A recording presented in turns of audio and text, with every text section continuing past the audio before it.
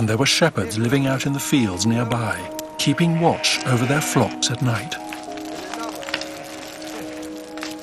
An angel of the Lord appeared to them, and the glory of the Lord shone around them, and they were terrified.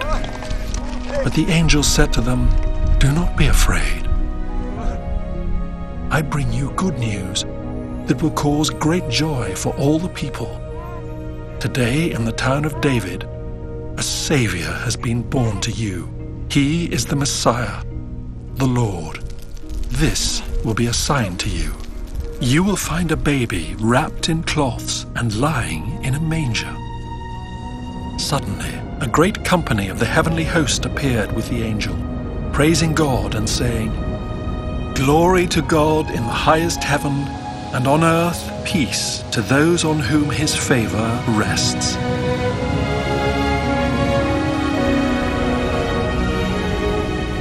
When the angels had left them and gone into heaven, the shepherds said to one another, "Let's go to Bethlehem and see this thing that has happened, which the Lord has told us about."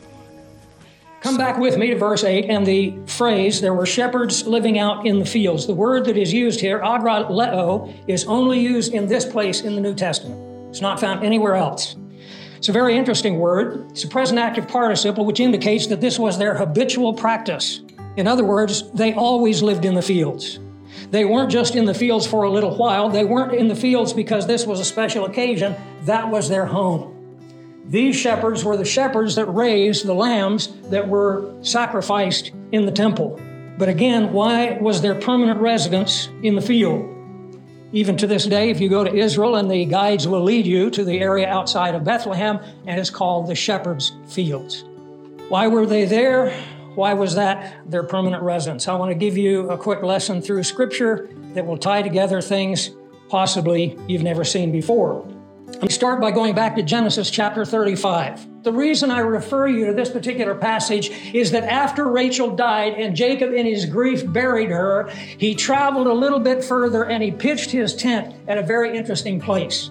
And in Genesis 35, verses 19 through 21, we find that he pitched his tent beyond the Tower of Eder. The Tower of Eder. Why is that important? Because Eder means the flock. And it's actually picked up later in a prophecy in Micah chapter 4 and verse 8, which says, "O tower of the flock, the stronghold of the daughter of Zion, to you shall it come," or "to you he shall come." And this, of course, will connect with our passage in Luke, because as we read later on, Jewish tradition made this tower the destined birthplace. This is long before Christ came into the world. The Jewish rabbis were teaching where this tower was set up. Who set it up? We don't know. But going all the way back now to the time of Abraham, 2,000 years before Christ, a tower was erected, and the Jewish rabbi said this tower was erected on the site where the Messiah would ultimately come. Very, very interesting. Jerome in the 4th century saw in this tower the foreshadowing of the announcement of the birth of the Lord Jesus Christ to the shepherds, the ones that kept living in the fields. Very interesting. Today it answers to a place called Khirbet Ser El Ghanem, which is called the ruin of the sheepfold. It's very interesting that archaeologists have gone to this place and they have found all kinds of Christian arches, remains, different things showing that very, very early on, this was a place of worship, this Tower of Eder. If you'll open your Bible with me to 1 Chronicles, we'll follow this a little bit further because we meet a very interesting individual in 1 Chronicles. Someone wrote a book about him in 1 Chronicles chapter 4. In verse 9, we read, "Now Jabez was more honorable than his brothers. His mother called him Jabez, saying, because I bore him in pain." Kind of a rough name to give to a kid because it basically means he causes pain. Verse 10, "Jabez called on the God of Israel." Now this is a noble, honorable man according to Scripture. And he prays, "Oh, that you would bless me indeed and enlarge my territory, that your hand would be with me, that you would keep me from evil, that I may not cause pain." I don't want to live up to my name. We have to understand that in Hebrew thought, the name your parents gave you was actually the name God already had planned for you before you were born, and it described your character. We see that playing out a lot in Scripture in the names that are given to people. Jabez did not want to live up to his name. He did not want to be a source of pain. And then it says, and so God granted him what he requested. He requested God's blessing for enlarged territory. The book that I referred to, which has got some good stuff in it, but it's got some bad stuff too. Jabez was not praying for territory.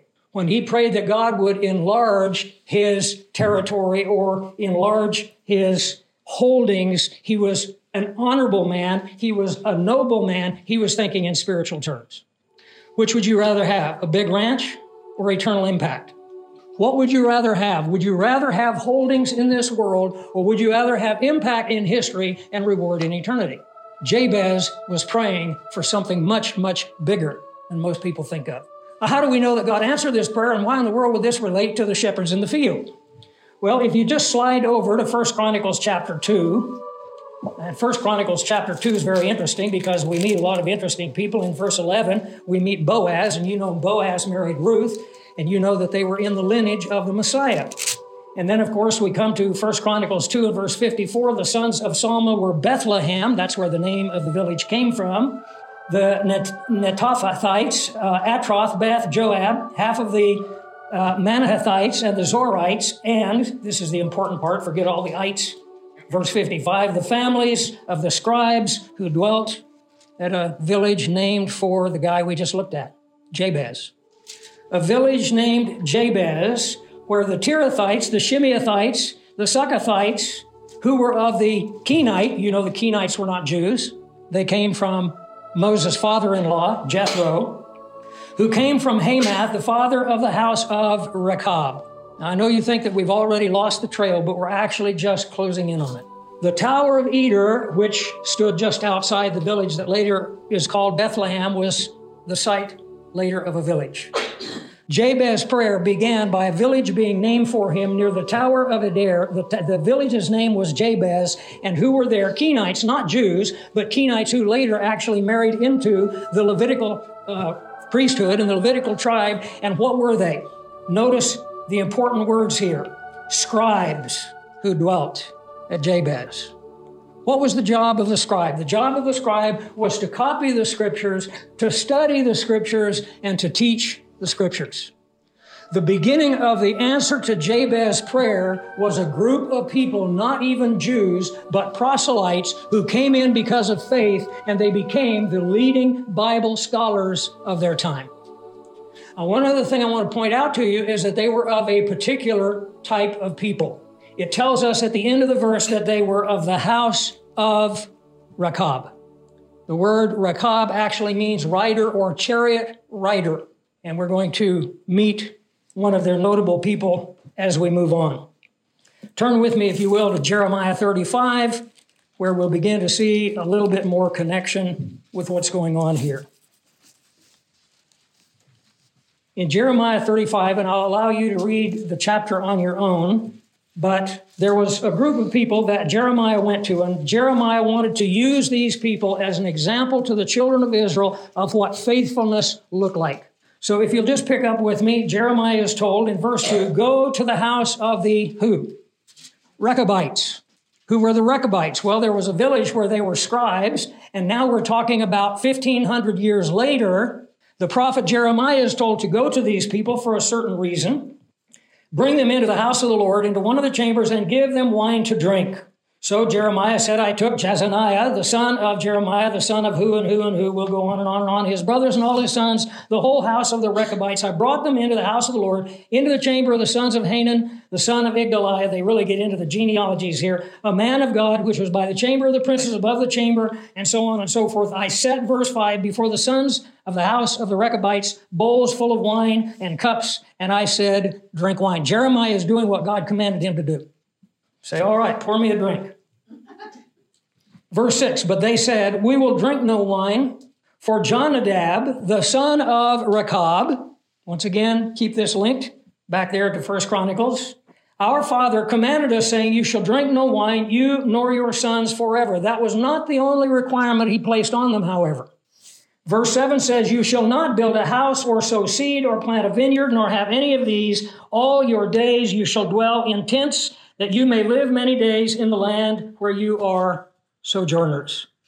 The Rechabites, through all their generations, became shepherds and lived in tents.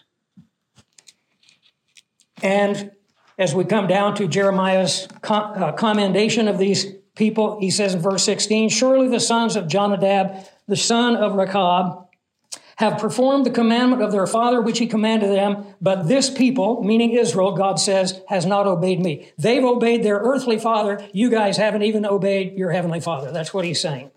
Verse 17, therefore, thus says the Lord God of hosts, the God of Israel, behold, I will bring on Judah and all the inhabitants of Jerusalem all the doom that I have pronounced against them, because I have spoken to them, but they have not heard. I have called to them, but they have not answered.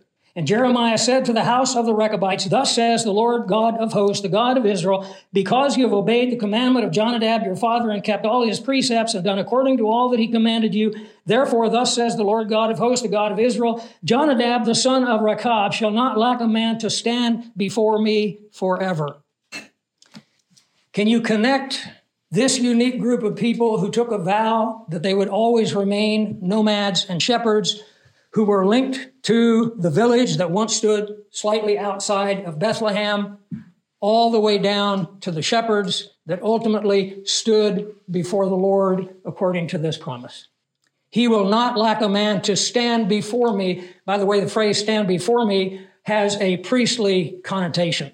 But my conviction is that these shepherds were living in the same place they had always lived in the same way they had always lived, were doing the same thing they had always done, continued to remain students of God's word, obviously, and they were the first ones that were invited to meet the Savior as he entered the world. That's pretty amazing, but it's not as amazing as what happened and what they witnessed.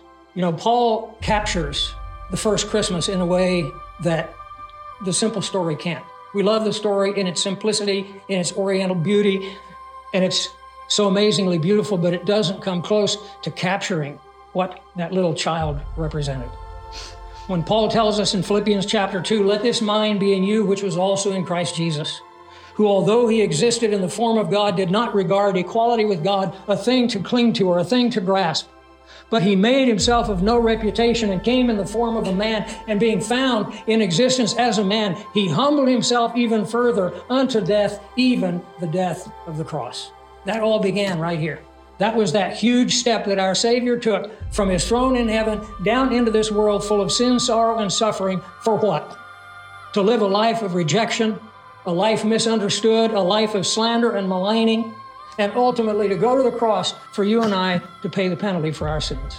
And not just for ours, but as John tells us, for the sins of the entire world. We should stand as we do today, preparing to celebrate Christmas with the, I don't even have words to describe it, awe, reverence, amazement, humility. Our soul should be struck with the beauty, but also the grandeur and the greatness of everything that our Savior has done for us.